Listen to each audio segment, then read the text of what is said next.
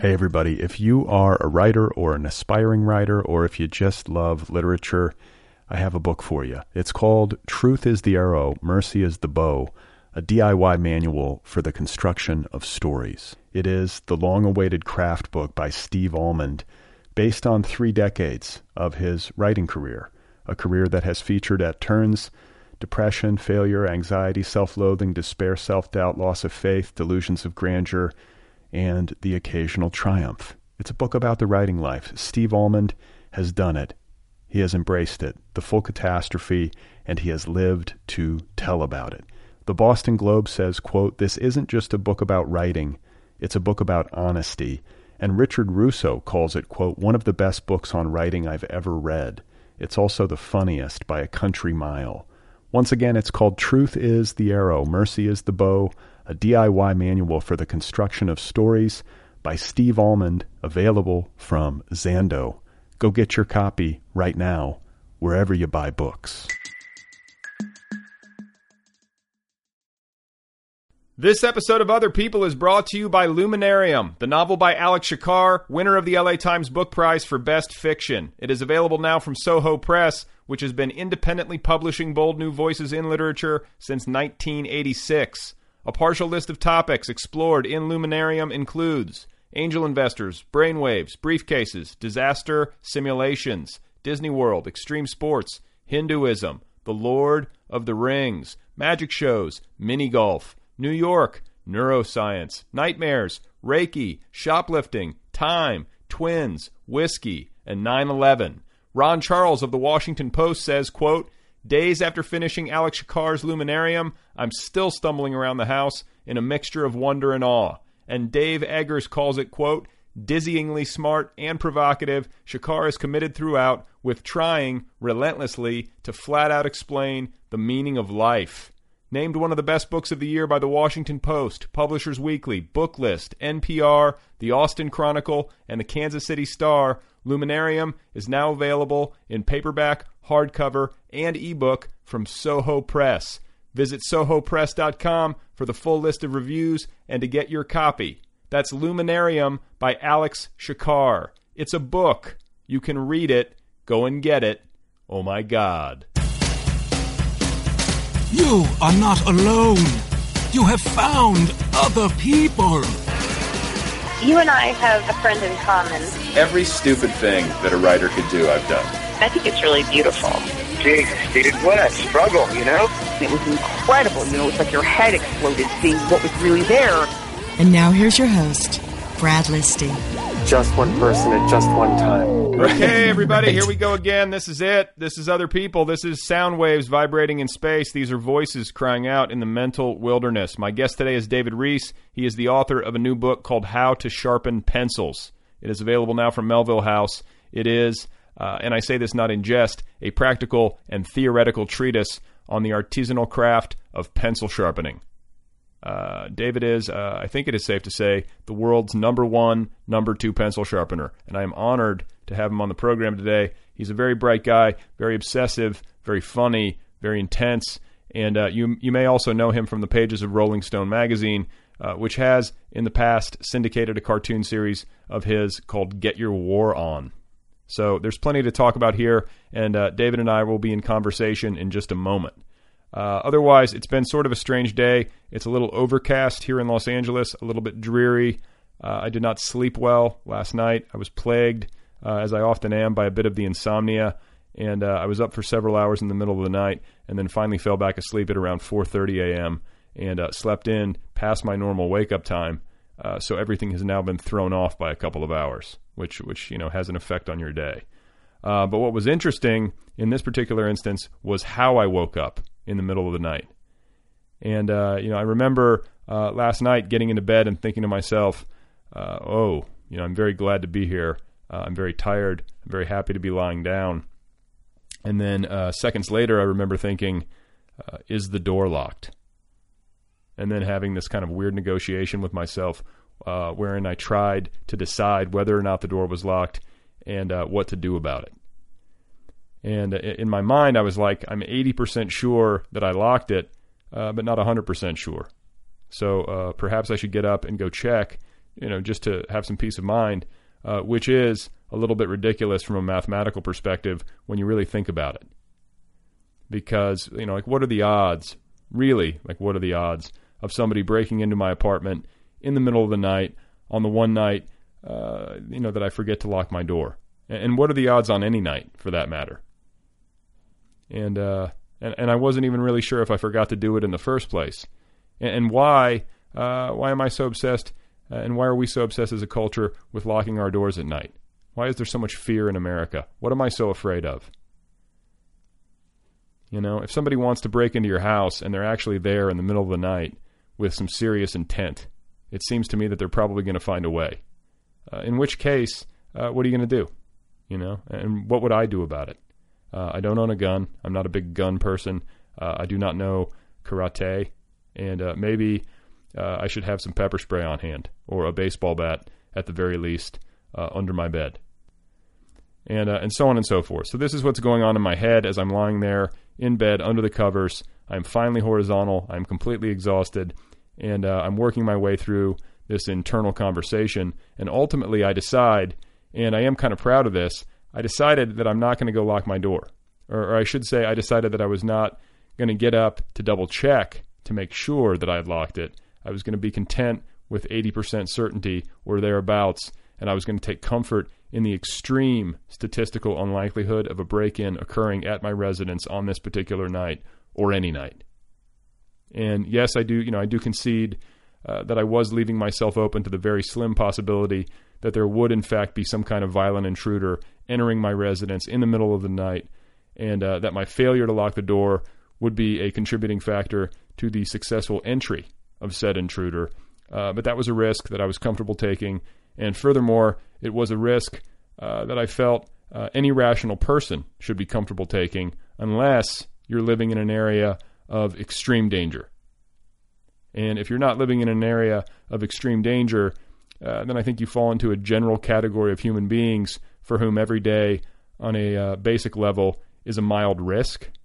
Every time we leave the house, we roll the dice to a certain extent, don't we? And obviously, we cannot be expected to act on every single fear impulse. So anyway, what's my point? The point is that I went to bed. I did eventually fall asleep, as I often do, with an iPad on my face. And I think that my wife removed it eventually, as she usually does. And then about 4 hours later, I had a very vivid dream. It was kind of a nightmare, and not a traditional nightmare per se, but a scary, uncomfortable, disconcerting dream involving a telephone. So I was somewhere, and I'm pretty sure that I was at home in my dream, and then in the dream, my phone started ringing. And I answered it, and I said hello, and the person on the other end of the line was like, "Hello, is this Brad?" And I was like, "Yeah, who's this?" And the person on the phone was like, This is Brad." And I was like, "Excuse me?" And so this person, who I now realized was me, was like, "This is Brad calling for Brad. You forgot to lock your front door." And it was, for some reason, terrifying. In the world of my dream, I was terrified, so much so that it woke me up, and suddenly I was lying there in the dark with my eyes open, staring up at the ceiling. My heart was racing a little bit, and when that happens, I can pretty much guarantee you that I'm going to be up for at least a couple of hours. So what did I do? Well, in the end, I got up, and I walked out to the front door to check to see if it was locked, and when I got there, I discovered that it was indeed locked. I had locked it. I was correct in assuming that I probably had. And as I returned to my bed, I was forced to confront the fact that my efforts to be rational and courageous in a minor way had been defeated, had been thwarted by the neurotic depths of my subconscious mind, and that my brain, and by that I mean my sleep, had been broken into, in a manner of speaking, by a violent intruder who was me. Hey everybody, if you are a writer or an aspiring writer, or if you just love literature, I have a book for you. It's called Truth is the Arrow, Mercy is the Bow, a DIY manual for the construction of stories. It is the long-awaited craft book by Steve Almond, based on 3 decades of his writing career, a career that has featured at turns depression, failure, anxiety, self-loathing, despair, self-doubt, loss of faith, delusions of grandeur, and the occasional triumph. It's a book about the writing life. Steve Almond has done it. He has embraced it, the full catastrophe, and he has lived to tell about it. The Boston Globe says, quote, "This isn't just a book about writing, it's a book about honesty." And Richard Russo calls it, quote, "one of the best books on writing I've ever read. It's also the funniest by a country mile." Once again, it's called Truth is the Arrow, Mercy is the Bow, a DIY manual for the construction of stories by Steve Almond, available from Zando. Go get your copy right now, wherever you buy books.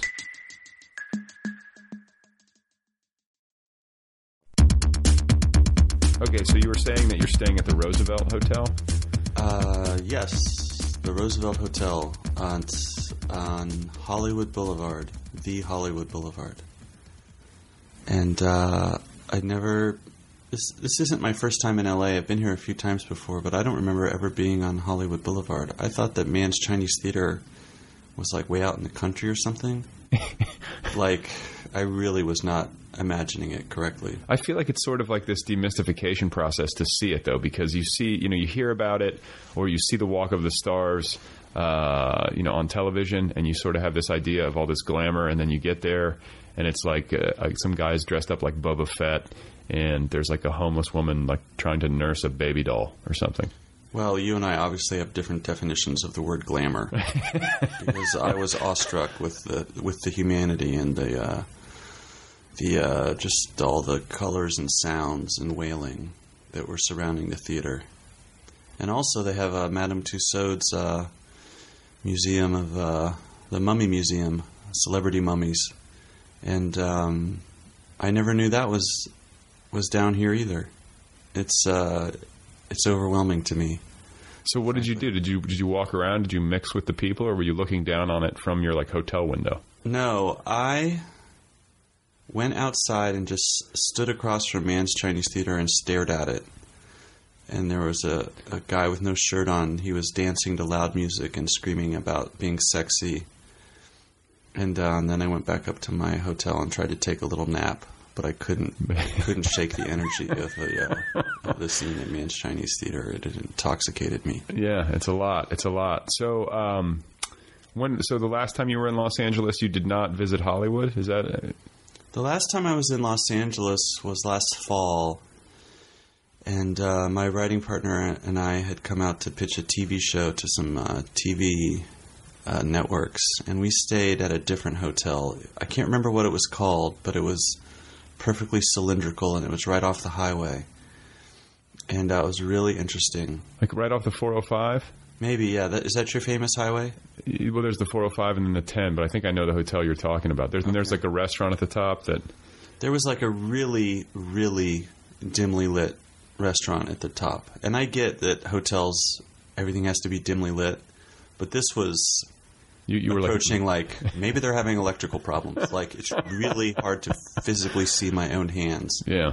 But yeah, it must be the same place. Okay, yeah, because I never have stayed there, but I did go up there one year. My wife and I had the idea that we would go up there to watch the fireworks on the 4th of July. Oh, did that work? It kind of did. That's smart. There was no central, but in Los Angeles, there's really no central place. So it's like there were just like lots of fireworks going off in like the far distance. Yeah. Do you know what I'm saying? Yeah, that makes sense. And that was a good decision on your part. Yeah, it was. I thought it was strategically, astute. Yeah, definitely. So, how did the pitch go? Like, did you go do that? Was that sort of like a miserable experience or a positive experience? It was our first time pitching. It was very nerve-wracking. The show didn't get picked up, so I guess we're not very good at it. But it was exciting, Yeah, it was interesting. You're just in a conference room with like one of those big conference tables that has like a weird speakerphone in the middle, and then like all these just USB ports sticking out of the table like a weird flower bouquet. And people come in and feign interest while you desperately try to grab money out of their pockets. Yeah. I've been in those meetings before. Yeah. But it was a great experience, and we met some really nice people, and my writing partner and I, we had like a lot of downtime in that hotel, and we both really liked playing Scrabble, but we didn't have an actual Scrabble board, and the hotel didn't have a Scrabble board, and neither of us had smartphones, so what we did was we played like Scrabble on Facebook, but we only had one computer between the two of us, so we would literally I would log into Facebook, make my play, log out of Facebook, hand the laptop to my writing partner who was lying on the other bed. He would log into Facebook, make his move, log out, and pass it back to me. It was a profoundly inefficient way of playing Scrabble. It's the old school way. Yeah, exactly. It's the way our grandfathers played. When there was only one laptop per village. Exactly. Now, have you since gotten a smartphone, or have you not? No, I still haven't gotten a smartphone, and I actually felt that weird. I don't know. There's got to be a psychological term for it or a German word for it, but when you feel betrayed by your buddy when he gets a smartphone, and you're now the only person with the flip phone, the old school flip phone. Right. Because now, of course, he can play Scrabble whenever he wants. It's in his pocket, like 24/7. Well, no, I have friends who they play constantly. Is it called Scrabble, or does it's not called Scrabble? It's like word games or something. Yeah, it's called Words with Friends. Words with Friends. I think that's it. Yeah. That's exactly right. They're constant, and I haven't gotten into that yet. I'm scared that I would get sucked in. Well, you know what? After that trip, in order to play Words with Friends, if memory serves, you have to download something onto Facebook or do something. And I did it for that weekend because I knew we were going to play Scrabble together. But as soon as the weekend was over, I deloaded or whatever. I got rid of it because I noticed that everyone on Facebook would be able to tell when I was playing Scrabble, and I think they could even see what words I was playing, and it just felt invasive. Weird. Yeah. Yeah, it felt invasive, yeah. I can't stand it when people can even see that I'm online and then they want to chat with you. It's like, I don't like any of that. Yeah. And I didn't realize that Facebook was publishing my phone number. There's a lot of stuff going on. That's how I called you to set up this this interview. For real? Yeah. You just tracked me down. I just called Facebook and said, who are the good literary podcasters in L.A.? And I think it was like $2.99 to get a list of 400,000 names. Right. And then your phone number was the most pleasing to my eye. I have a really refined aesthetic sense when it comes to phone numbers. Are you being serious? Well, I am, because I remember phone numbers by their shape. I think a lot of people do this, actually. I mean, I was exactly the same way. Like, whenever I would sign up for a new landline, it's been years since I got my cell phone number, but I would always ask if I could please choose. Yeah, from even a small list, because I wasn't going to probably pay for like a custom number or whatever. But right. I would always be like, can I at least have like 5 to choose from so I could find the right shape? And everybody, I think, has an intuitive sense of when they've encountered a really strong phone number. Yeah, like if you're trading phone numbers with somebody, and you'll be like, ooh, good number. Good, yeah. And it doesn't even have to be that it's really powerful, like 456 9000. Sometimes it's just the shape. Like when I picture phone numbers in my mind, it's like there's an x-axis, and then the digits extend equally above and below the x-axis, so that then you have this symmetrical shape along a horizontal symmetry, and the shape can look really appealing. I don't really know how to describe it, but I've always had that ever since I was a kid. And do you think there's like a phonetic angle to it as well? Like the way that the number actually sounds when you say it or you think it? No, because for me it's visual. Because I'm seeing the number and then kind of like, it's almost like you're seeing the number and then behind the number you're seeing this abstract shape. It's like what's it called, a Rorschach test that you've turned on its side. You've rotated it 90 degrees. And so for me, I don't think it has anything to do with saying the number, unless it's a number that lends itself to, like 5429. Like say somebody has a number like, my number is 337-5429, instead of saying 5429. Sometimes those, like when you put it together into a compound word number, it really pops. It has like a good rhythm or something. Yeah. What about somebody who, like, when you meet somebody and let's say you like them, or like there's some initial rapport, you find like, that's a nice person. And then you find out their phone number, and you find out that they have a bad phone number. Does that cause you to somehow downgrade your opinion of them? No, it's not. No, my obsession with phone number shapes and the mnemonics of phone numbers do not extend to actually judging people, because most people don't take your initiative. Most people don't know they even have the ability to choose a phone number. Yeah. So it's like, I'm not going to like somebody less because of, like, the color of their hair. Like, they don't really have a choice over it. You know what I mean? So I think it would be churlish to say, well, listen, I really enjoyed talking to you. We have a lot in common. I think we could help each other personally and professionally. Unfortunately, your phone number, the shape that I see in my mind when I project it onto the screen, is insufficiently dazzling. I will never speak to you again. But I always did love you, Dad. Goodbye forever. Sincerely, your son, who is dictating this letter to his secretary to be mailed to you tomorrow morning. CC Mom. CC Mom.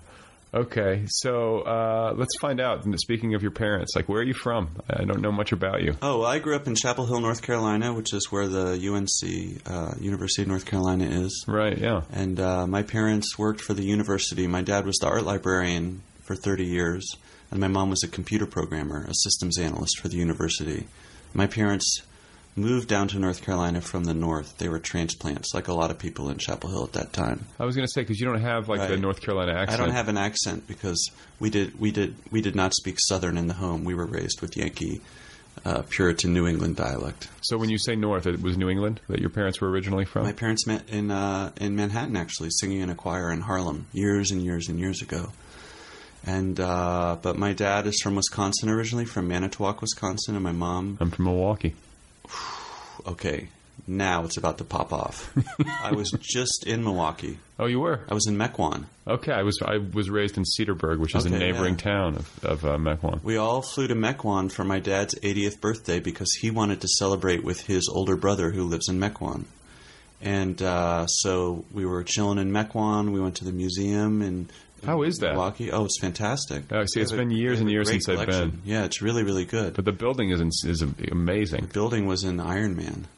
Yeah. No, I'm sorry, Transformers 3. Is that what it was? It was the office of the bad guy in Transformers 3. Okay. The human bad guy. I don't know if I saw that one. That might have been after. That might have been post missed Baby. A good movie. That's a shame.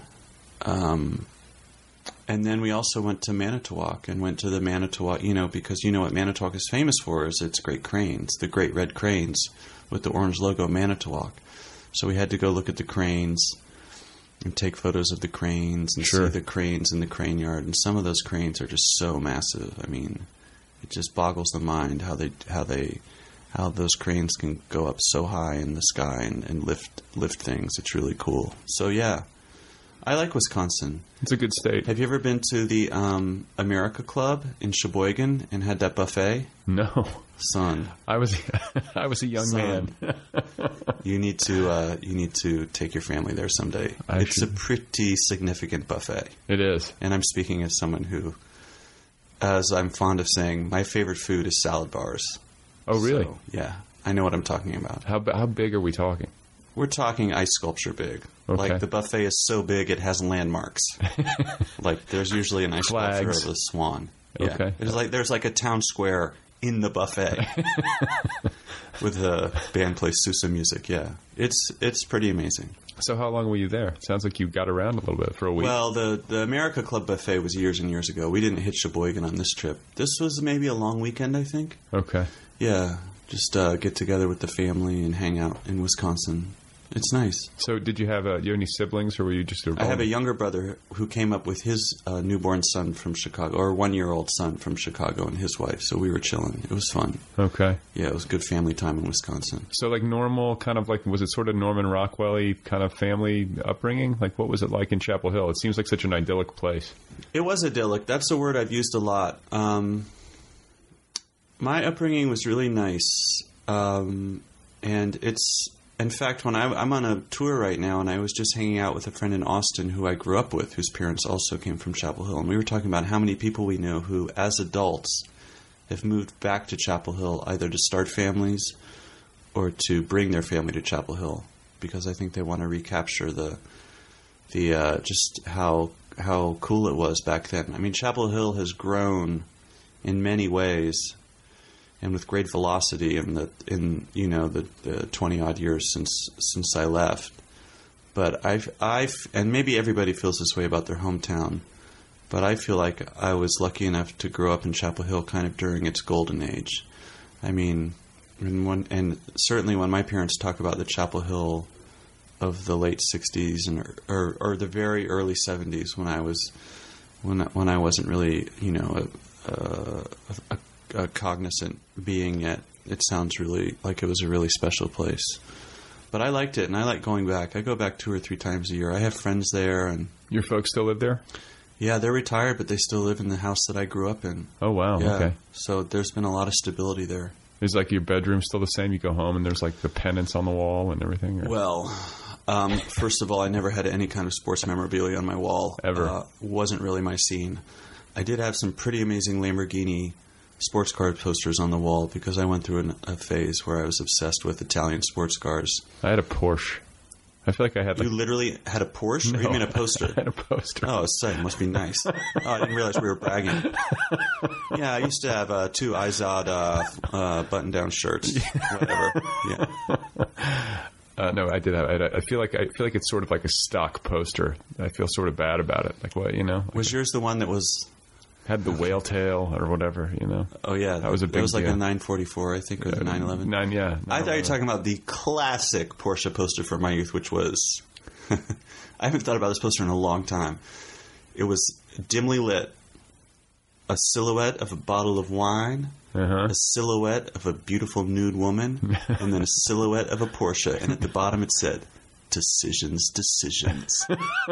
When I was growing up, that was some real grown-up shit right there. Oh, yeah. Wow. Yeah. That's what being an adult is like, making these tough decisions. Am I going to drink a bottle of wine, watch a naked woman sleep through her bedroom window, or press my face up against the glass of a Porsche dealership? Decisions. It's tough. Yeah. So you had a Lamborghini, though. I was more a Lamborghini man.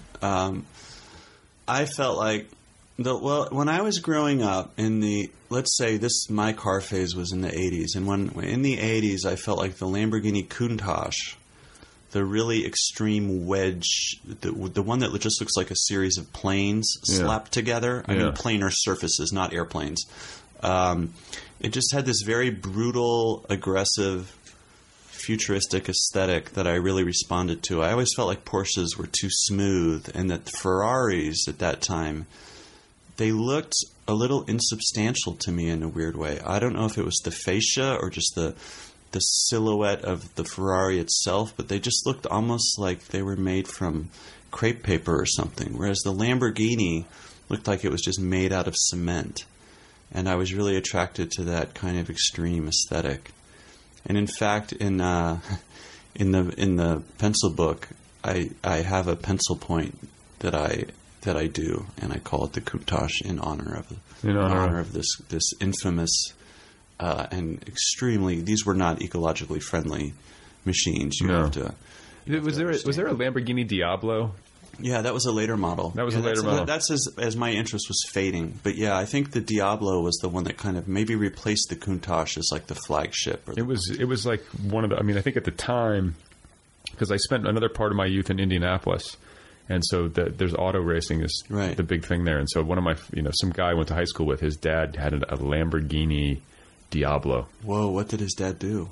I don't know. They were into auto racing. Like they were part of like the, IndyCar circuit. I don't know much about that stuff, but I just remember that like that car was supposedly like the fastest car that like a civilian could drive. Yeah, right. Or something like that. I'm a big fan of like extremes and hyperbole and stuff, and the appeal of those Lamborghinis was always like, it is the least efficient vehicle in the world. It is the most powerful vehicle in the world. You can break the speed limit in first gear. Just like all that stuff. When you're a kid, and you're just having this quiet life, and like you're not really a bad kid. You're not like really rebelling. Like you just get so fascinated with these things. Like, oh, I wish a Lamborghini Countach would be my best friend. Like take me out and like we'd commit crimes and Like, I'm anthropomorphizing the Lamborghini in this instance, but I would also have been satisfied just to have a car be my friend. It would be cool. Hence your affection for Transformers, perhaps. Yes, well, my affection for Transformers goes exactly this far. I appreciate any cultural product that truly underscores how doomed we are as a society. And Transformers 3 did that for me, and so I have grudging admiration for it, even though I objectively despise everything about its creation, distribution, and consumption. Yeah, I felt the same way about the first one. Like, I saw the first one. The second one I thought was just like a terrible movie. It gave me like whiplash or something. I felt like it was just like, I felt like Michael Bay was just like sadistically trying to like. Well, he is a sadist. I mean, that's the right word. I feel like his aesthetic, and this is interesting. After spending all this time talking about how much I love those brutal cars, he strikes me as his relationship to the audience is one of a sadist. Yeah. He wants to punish the audience for trying to enjoy his movies. Yeah, that's what it felt like. But then, like, there was because there's something sort of like spectacular about him and about his whole angle on things. I don't know, just like the shirts unbuttoned to his belly button and the feathered hair. You know what I'm saying? Like, yeah, of course. This strange like package that comes at you. But then I saw the first Transformers movie, and every scene was like a car commercial. Yeah, it was lit, like, you know what I'm saying? Yeah, it was like the golden light, and then like he always has these like, is gratuitously beautiful the right way to put it? Like the women are always like, cherry lipstick, and it's this whole thing. But I felt like that was in whatever direction or whatever aesthetic tradition or pursuit that he was engaging in. Like, that to me was like his masterpiece.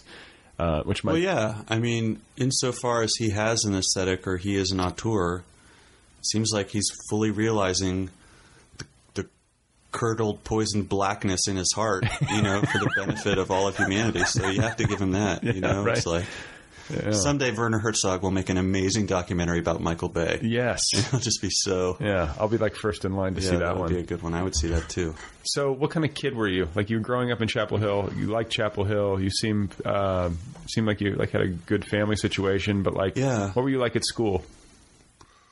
Well, I went through a couple phases in school. The one thing you need to know about me as a kid was, and this is probably what people would remember from me, especially in middle school and early high school, was I was a horrible bully. I bullied many of my classmates, and I could be pretty mean. Really? I was also bullied myself, but yeah, there were a couple people who... Like, how so? Can you illustrate the bullying? Well, I can say that in elementary school I had one friend who outside of school was my friend, and we would pal around and ride bikes and stuff. But then in school, we had this thing where every Friday we would see how it was I think 2 or 3 other kids and myself. These were all boys. We would play this game. We would see how quickly we could make this other kid cry. I mean, it was, being a kid can be pretty dark, especially in middle school when your hormones are going crazy and you're like in this weird in-between phase, and you feel smart, but you don't really have much autonomy. And so bullying is one outlet for all of that aggression and confusion and anxiety. And so, yeah, I was an asshole, bully. Were you good at making people cry? I mean, were you doing these things physically, or was it with verbal? No, I was never physical. I've only ever been in 1 or 2 fistfights in my whole life. It was all verbal. It was just, I mean, this is what bullies do. You find the weakness and then you just exploit it, and you just do as much damage as you can so that you'll feel better. I don't know. It's not a great system. And putting aside the bullying, I also teased a lot, and I would tease kids a lot, like using humor to make fun of them. And I had a real sobering experience in college where, or maybe it was even after college. Gosh, I was in my 20s and I was at a New Year's Eve party with all these people from Chapel Hill that I knew. And I saw one of them. This was a woman. I hadn't seen her in a long time. I was like, "Oh, hey, it's so good to see you." And she was like, "Yeah, mm-hmm." And I was like, "What's wrong? We used to have so much fun talking about Jesus and Mary Chain in civics class." And she was like, "You were horrible to me. You teased me the whole time. Like, basically, you made that year miserable for me." And this was the rare instance where I hadn't even been trying to tease a girl. Like, I was trying to relate to her. Like, yeah, we both like weird British bands, who wear black clothes, and, and so that was one of those moments where it's like, oh, man, I'm a monster, and, like, I can't even control it. Like, I don't even know when I'm doing it. Like, that was a really bad... But didn't people think, some people must have thought it was funny. Were you doing it maliciously, or were you doing it to make yourself laugh, or was it a little of both? It's a little bit of both. I mean, that's the thing that I think people don't understand about bullying is,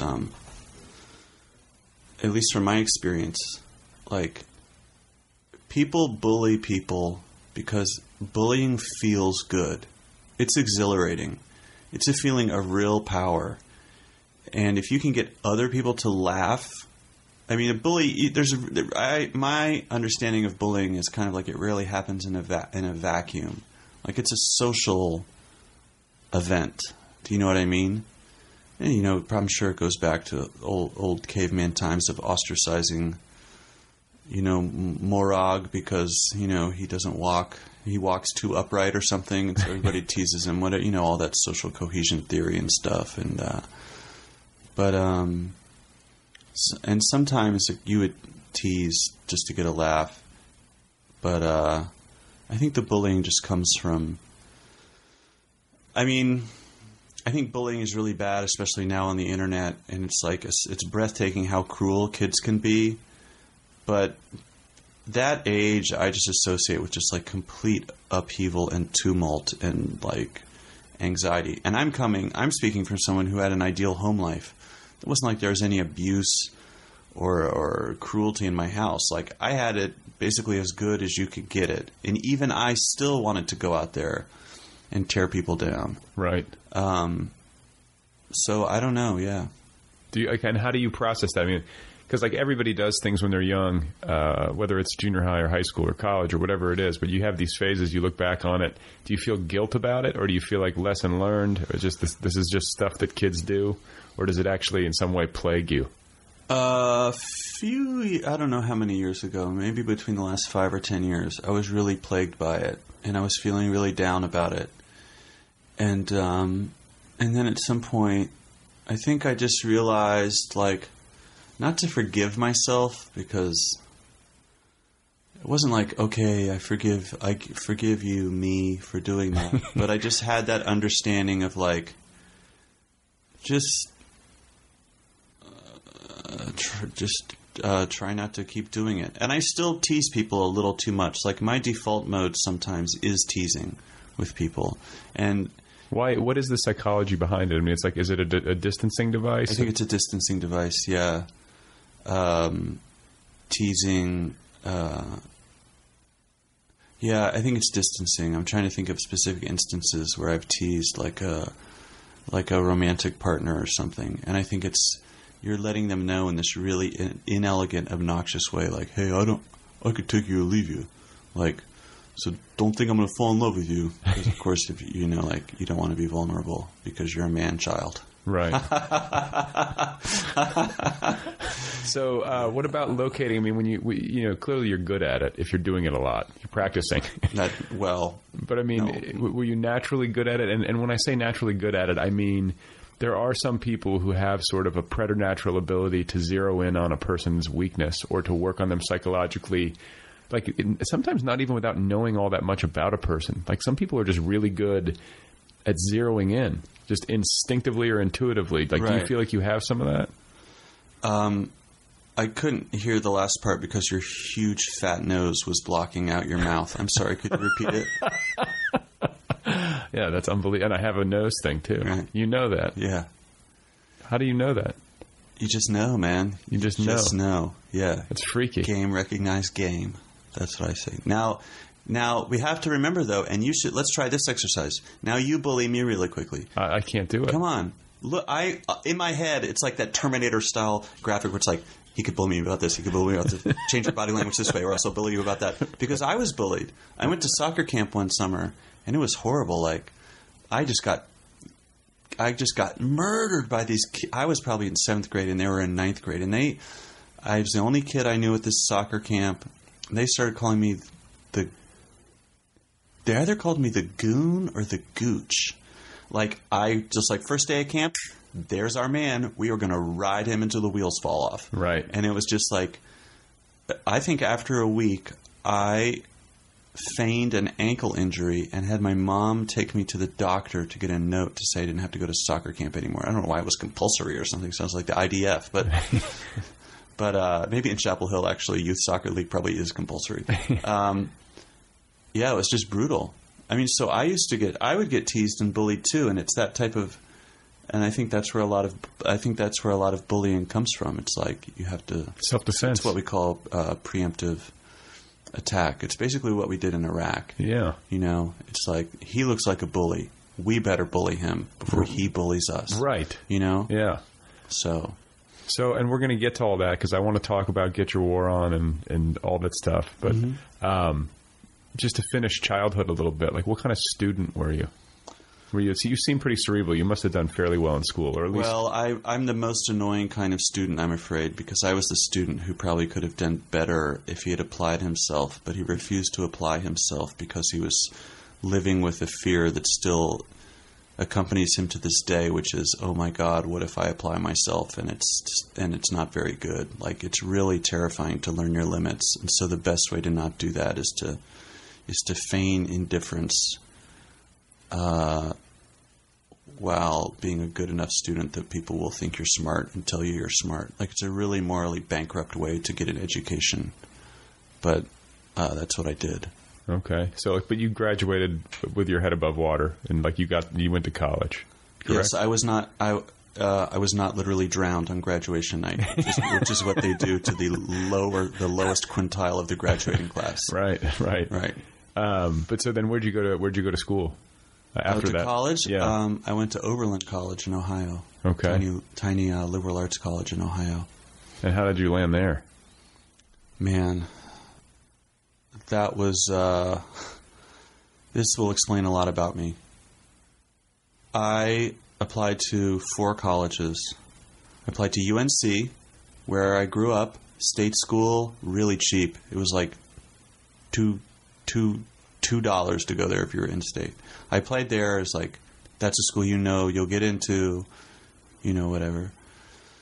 And then I applied early admission, and this is crazy. I applied early admission to Williams College, which is this super preppy, vaguely conservative college in New England, because my best friend's older brother went there, and the brochure was just so banging. It was just like the nicest college brochure. That's how I chose to go to Colorado. Yeah. I went to Boulder because I was looking at the pictures on a brochure that was on a girl's desk next to me in Spanish class.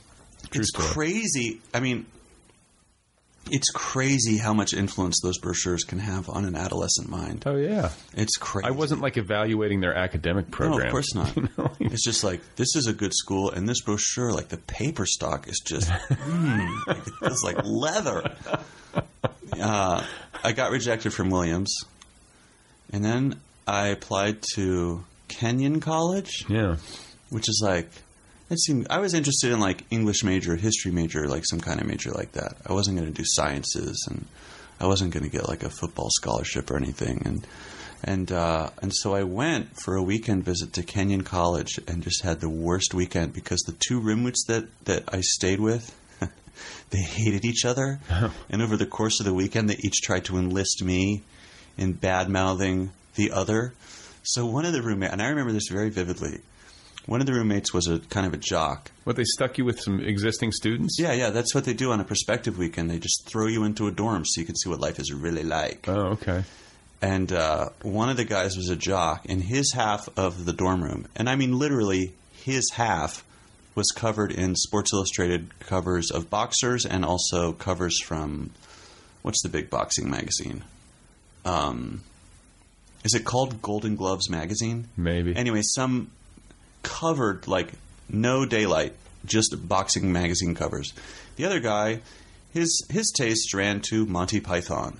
So on his wall was a big poster of John Cleese doing Silly Walkman, and those guys did not get along. And I just left Kenyon being like, this is a place where like stuff gets like really creepy and psychological. And I had applied to Oberlin because a former assistant of my father had become either an art professor or become an art librarian there. So that was our connection. And so I applied there. And in the end, it was like the other three choices were either unattainable, or completely just not interesting to me. So I went to Oberlin just being like, ugh, I don't actively want to go here. It's just that I put myself in this position by not applying to enough schools where now I'm going to this place in Ohio. And did you have any fun, or was it? It was okay. It was okay. I was. I think Oberlin was when I started to have feelings that I now associate with me being an adult and always being a little bit mildly depressed. Not always, but like this kind of real. It's different from the anxieties of childhood and adolescence, because those to me were a function of tumult and forging your own identity and establishing who you are in opposition to the world, or in allegiance to certain parts of the world. And the feelings that I started having at Oberlin were kind of just deeper and more still and more just like, Yeah. But I did have fun, and I still have friends from Oberlin, like really good friends. And you said you majored in English and history? No, actually, I majored in philosophy. Oh, you did? Okay. I studied philosophy. It became very exciting to me. And I did have one thing at Oberlin which everyone should have in their life, which is I had a truly great teacher. I had a professor who I think changed the way I think about the world. What was the professor's name? His name was Norman Kerr. He was a philosophy professor there, and he was kind of like a legendary figure in the academic among the professors there, because he was in a way, he reminded me very much of the famous philosopher Ludwig Wittgenstein, or what I've read about Wittgenstein, who was a philosopher that I was obsessed with as an undergrad. And that Norman Kerr, like Wittgenstein, for him, philosophy was not an academic discipline. It was a matter of like spiritual survival. Like these issues must be grappled with. These dilemmas must be resolved. Like what issues? I mean, how to live a good life. Right. How to be a good person. How to these aren't his words, but almost how to honor the advantages you've been given by making sacrifices for the betterment of other people, like in a really a way that can become very academic, but fundamentally is very emotional, because you are talking about the oldest questions of philosophy: what is a good life? And how can I be a good person? So what is a good life, and how can I be a good person? Did you come to any... Did Norman Kerr bring you to any sort of conclusion, or at least definitive direction? This is the great irony of my education, was that, I became a philosophy major, and it was during that time that I realized that I no longer believed in God. I grew up very religious. My parents are very religious and very active in the church. And that's... What church is that? It's Episcopalian, the best one, the best church. And I was very God-centered and very Christian. And my parents will have a hard time believing that, because I always hated going to Sunday school. But my inner life was very God-centered. Then I became a philosophy major, and then I had the classic existential breakdown after reading Camus, The Myth of Sisyphus. Like, there is no meaning to life. God is not there to provide meaning, and you have to create your own meaning. And I'm just some dumb college kid, so I can't do that. So I'm going to curl up in a ball. So in a way, what happened was this. So I was brought up in a fairly progressive Episcopal church, and my parents are the best kind of Christians in that they take all the stuff Jesus said about being kind to your neighbor seriously. And in fact, they have gotten more liberal as they've gotten older. So they both do tons of volunteer work. They're very active in the church, but not just as a social center for their secular friendships, but also as a catalytic factor in them trying to be good people and make a positive difference in their community. And I grew up believing all that stuff. I grew up believing that the cool thing about Jesus was he told everybody to give away all, sell all you have and give it to the poor, right? All that super radical stuff. Super radical. All the Occupy Wall Street stuff. You know what I mean? And I found that very inspiring. And Norman Kerr, when I was studying with Norman Kerr, and he was a great fan of Immanuel Kant, the categorical imperative and this kind of real rules-based, very austere, I don't want to say self-denying, but very austere brand of ethics. Like, hey guys, this is real. Like, we are rational beings. We have to do some heavy lifting when it comes to deciding what's a good thing to do. And it might not be fun. Right. You know what I mean? Right. Obviously, I don't live out any of that stuff. But in a way, even though I lost my religion, I found a new language or a new almost theoretical underpinning to continue. There was no... It's almost like the metaphysical stuff, the spiritual stuff, dropped away and was never replaced by anything. The ethical stuff and all the norms and imperatives, there was a continuity there, because whatever I lost when I stopped believing in God, it's like Wittgenstein and Kant were right there, those are your guys.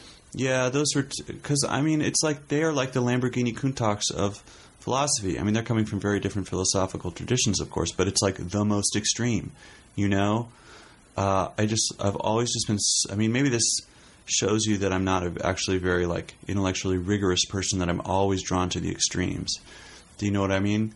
But both in their own way, both those philosophers were pretty hardcore. Like, they came up with some ideas that if you took them to their limits, your life was going to be very different than the life you had when you started reading them for the first time. Do you know what I mean? Sure.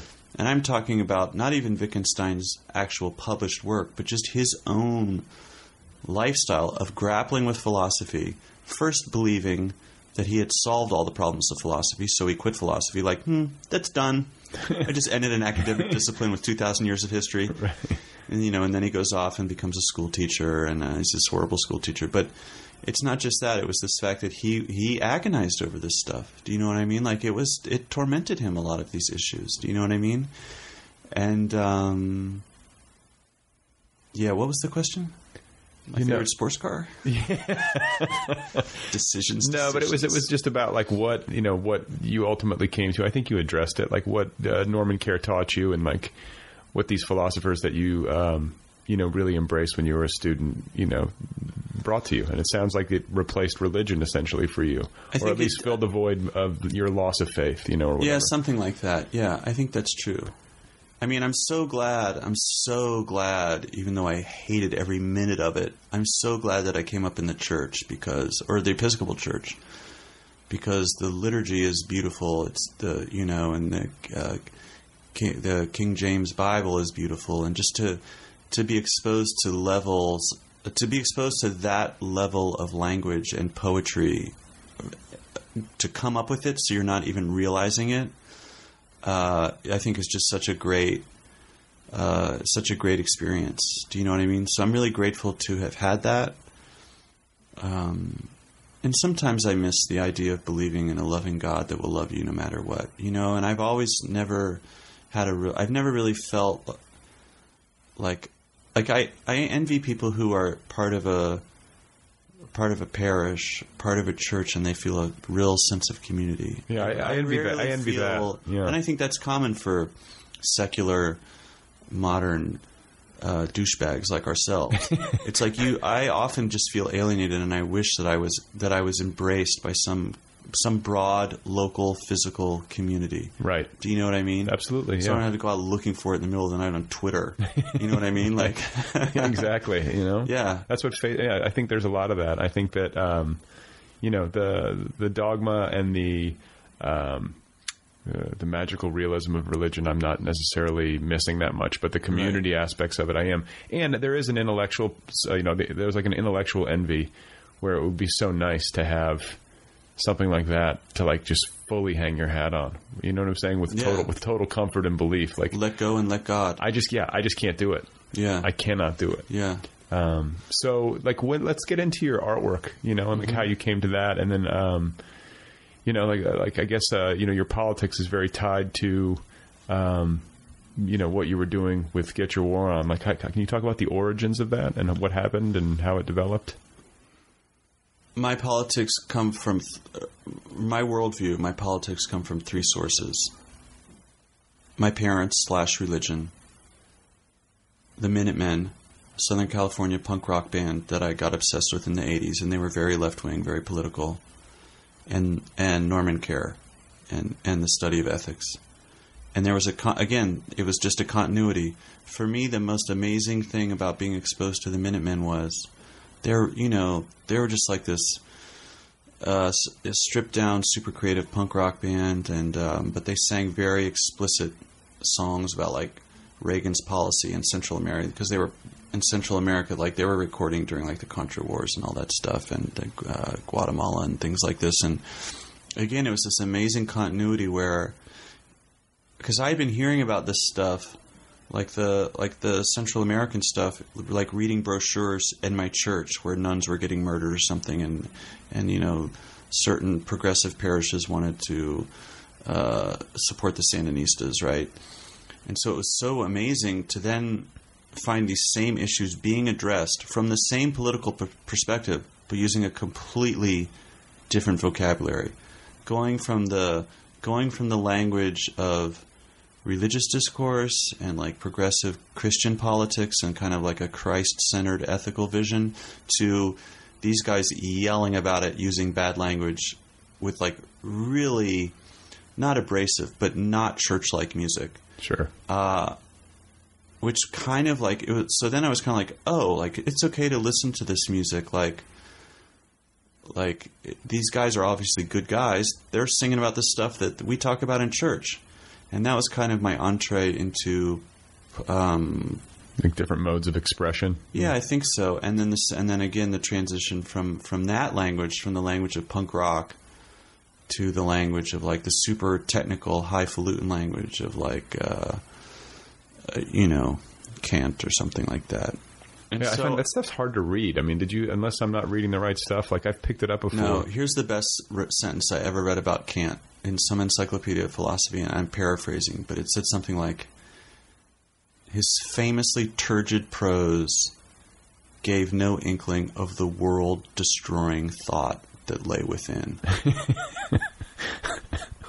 Right? Yeah. Yeah.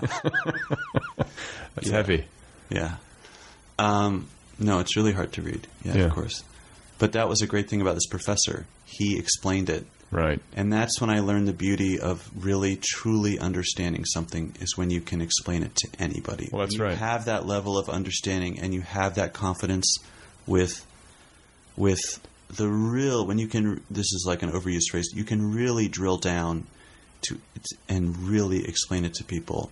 And to be in the experience of being confused by something and then have somebody explain it to you is super exciting. Sure, yeah. Especially when you can tell it's something important. Yeah. Not dumbing it down, breaking it down. Yeah. Like that's an important. That's the real, like the real mark of mastery is to say complex things in a simple way and not complex things in a complex way. Exactly. I concur absolutely with your previous statement, pursuant to the conversation in which we are engaged. So Get Your War On. So like, can you tell me about that? Sure. Let's see. I had been making cartoons about karate fighters and office stuff, just like really silly apolitical cartoons using clip art and profanity. And where did you get the clip art from? Like, where just found it online, or just found it in like Microsoft PowerPoint. Like, I just used whatever I could find. Okay. Yeah. And I started doing all that stuff at temp jobs when I had nothing to do. And then I was living in New York on 9/11, and there was these 9/11 attacks, and it was really scary, anxious time. Where were you in Manhattan? In Brooklyn. You were in Brooklyn, okay. Yeah. I think they're now calling the neighborhood Gowanus, but when we lived there, it was in the shadow of the BQE, beside a tire shop. Upstairs from the tire shop, they told us the day we were leaving the neighborhood, was a functioning brothel. So it felt very immediate to me. I mean, it felt very removed and very immediate simultaneously, right? And then, it was obvious like we were declaring a war on terror. We're going to be going to war with evildoers. We're about to start bombing Afghanistan. There was this huge famine. There were famine conditions in Afghanistan. There was a lot of concern. There was going to be like this huge refugee problem and mass starvation and stuff. And I just started making this comic. The original goal of Get Your War On was to make the comic that I wish I would just open up the newspaper and see in between like Mary Worth and Marmaduke. So that's why I did the 3-panel form, which is like a classic, boring soap opera comic strip. The kind you hate as a kid. Right. Brenda Starr. Right. Or whatever. You know, it's always just people talking on a phone. Right. Tell Marcy, is she still bringing her casserole? Yes, I hope Tony won't be there. And that's it for the day strip. And then it's like senior citizens will read it for 4 years. I never understood it. The pacing is so unusual. Looking back on it, that type of reading and that slow, labored plot, that will be completely alien to people 100 years from now. Oh, yeah. You know what I mean? Oh, it's already. I mean, Yeah, it's so interesting. Talk about slow food. So anyway, I just made the comic and sent it to my friends, and then it was just one of those internet things. It went around. And, I did it till Bush left office. Yeah? Yeah. And then, what about, wasn't it Rolling Stone? Rolling Stone ran it for a while. They picked it up after a while. How did they pick it up? Like, how did that happen? They, what happened? I think they did a profile of some political cartoonists, and I was included in it. Okay. And but where would they have seen it? Like, was it just up on the web on a website? And... Yeah, it was on my website, and it got a fair amount of media attention. I published a book and toured around the country for the book. There was a press in Brooklyn called Soft Skull Press, and they put out a collection. Sure. And it was kind of a big seller. And so it was getting some attention, and then I think that's why Rolling Stone wrote the profile, I think. And then they said, oh, well, why don't you make a comic for us? Well, it was a ripe time for, satirists and comedians and political cartoonists, I would imagine. Yeah, it was one heck of an administration, Bush administration. Yeah. And there was a lot of activity going on. A lot of what we call unstructured free play in the teaching world that they engaged in. And I think that comic Get Your War On was one of the early comics to really be openly skeptical about the war on terror. And so I think, this is going to sound weird, but I think in a way like that was my foothold. And then people started following it. Just because it was one of the first ones. Because I started like a month after 9/11. Yeah. And the tone obviously was very profane, very emotional. And was it therapeutic? Initially it was. Absolutely. The first night when I made the first comics, which were about bombing Afghanistan and the idea of a war on terror, was one of the most satisfying creative things I've ever done. Like, I wasn't crying or anything, but it was because this is what it was. I had never made anything really political before. I was making cartoons and they're just goofy, and I like them. Like, I stand behind my new fighting technique is unstoppable, especially. I don't think I'll ever top that. But I had always admired people who had made political things, like the Minutemen, that political punk rock band I was telling you about, and other political musicians, or whatever. But I always thought like I would never be able to do that. Like it just wouldn't work. I couldn't do it. I'm not engaged enough in the world. And then when I made those first comics, and they were so satisfying to me, it was really it was a really powerful. It was a really cool experience. Like and then when they took off, that also was really cool. Yeah. So was there ever any talk of like I guess like a cartoon like that getting syndicated in mainstream newspapers and stuff like that? Like, no, I self-syndicated. Most alternative political cartoonists these days self-syndicate. They don't work with syndicates anymore. So what does that entail? Like that entails you contacting alt weeklies or having them reach out to you, and you sending them the comic individually and invoicing them individually. You act as your own syndicate. Okay. Tom Tomorrow is a great contemporary political cartoonist who's had great success doing that. It's a lot of work, but the syndicate doesn't take a cut, and you can just do whatever you want. But I never really had that. I was always in a handful of alt weeklies, but because of the language and because the images are basically the same thing over and over again, and because as the years went on, it got less and less interesting and more didactic as I started to lose my mind. You mean as the administration progressed through 8 years? That kind of thing? Yeah, exactly. And it was just like, there's no end. Like nothing is ever going to change. It's the same jokes over and over again. We're making the same mistakes over and over again. How many different ways can you say America is doomed? You know? Some people have many ways to say it, but I have a limited vocabulary when it comes to national nihilism. So, pencil sharpening. Yeah. How did that come about? So I quit cartooning. You quit altogether? Well, I quit Get Your Warren. Yeah, and that was the only cartoon I was still doing with any regularity. Okay. And then I kind of just floundered. I didn't have any money. My wife and I split up. And then I just I needed money. And my friend said, why don't you go work for the census? Because this was in 2010. You know, they do the census every 10 years. Like, go get a job knocking on doors. It pays, I think it paid $14 an hour. It's like, I'll do it. I'll do anything. So I took the aptitude test, and I passed the aptitude test, and then on the first day of staff training, we all had these bags with all our equipment in it, like all the forms and stuff we were going to fill out, like paper clips and stuff. And then in the bag, there was like this little pink single blade pocket pencil sharpener. I didn't know what it was. I think I thought it was gum or something. Like somebody left a piece of gum in my census bag. Like, we are not off to a good start.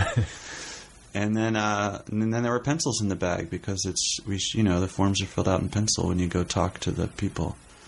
And the staff trainer was like, okay, next, because he's reading a script, because all census trainers across the country are reading the same words. Like, okay, now you will find in your bag 2 pencils and a pencil sharpener. Please sharpen your pencils. And we're like, all right. So we're standing around sharpening our pencils, and I hadn't sharpened a pencil in a long time. I was in a really weird place in my life. I was having a lot of fun sharpening the pencils, and I said, I'm going to figure out how to get paid to sharpen pencils. That's what you had. That was the epiphany. Yeah. And you did it. I went home that night on Facebook and said, I sharpened pencils today for the census. It was so fun. I'm going to start a pencil sharpening business. And then you essentially have. Not only have I essentially done it, I've literally done it. I've done it in its essentials and in its particulars. There you go. Yeah. In fact, last night in Salt Lake City at a reading, I sharpened my 500th pencil. Wow. Yep.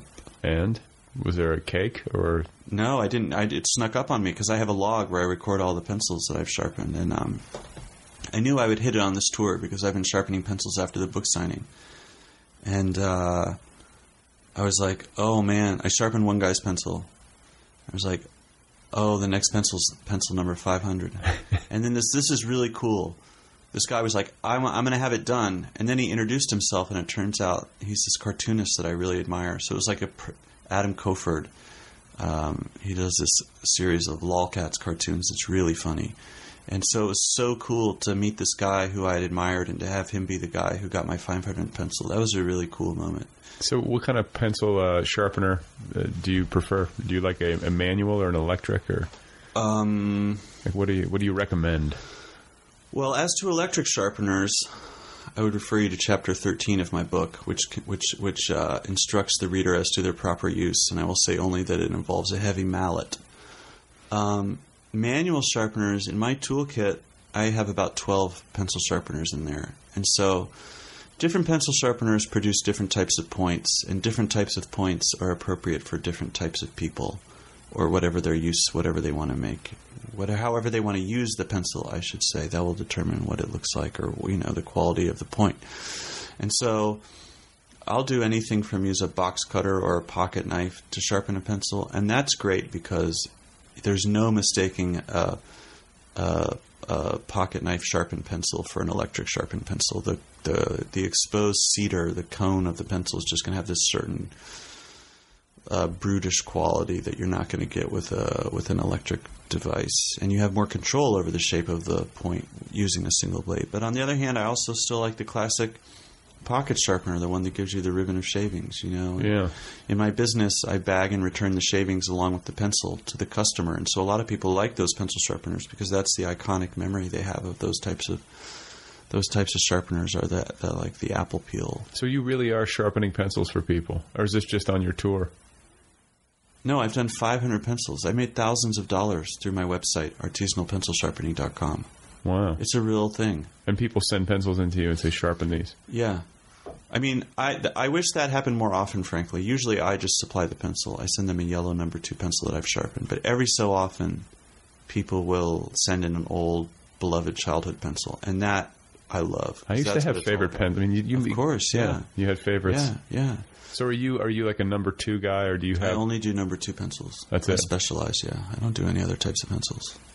But I mean, as far as like usage goes, like do you have like a go-to and like a go-to point and a go-to type of pencil? You mean for my own use? Yeah, for your I own. don't really use pencils. Oh, you don't? Well, I'm left-handed, and if you're left-handed, your side of your hand gets really smudged up as the graphite smears across the page against your sweaty hand. Oh, okay.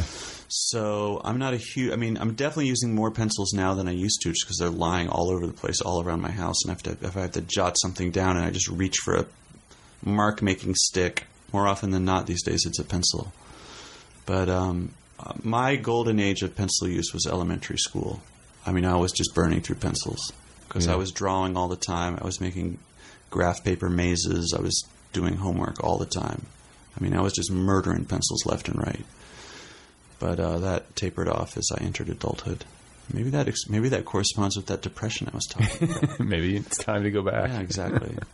Well, it's been great talking with you. This is very fascinating, and congrats on the book, and congrats on the tour, and congrats on the pencil sharpening.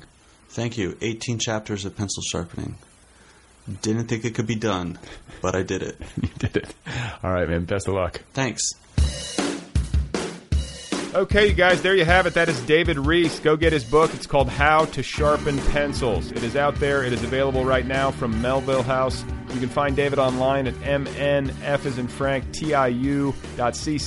and you can also learn more about his robust new business venture at artisanalpencilsharpening.com. He can be found on the Twitter at Let's Get Short. There is also a Facebook fan page for the book, so go check that out. This show is on the web at otherpeoplepod.com. It's on the Twitter at otherpeoplepod. I'm on Twitter at Brad Listy. The show has a Facebook presence, and if you want to email me, tell me a story, complain about something, and so on, the address is letters@otherpeoplepod.com. And hey, if you like the program and you want to do me a small favor, go over to iTunes and go into the iTunes store and search for Other People with Brad Listy. And when you see it, click on it and then rate it and review it. Give it a nice rating, write a nice little review. It really does help the cause, and I would greatly appreciate the 2 minutes of your time.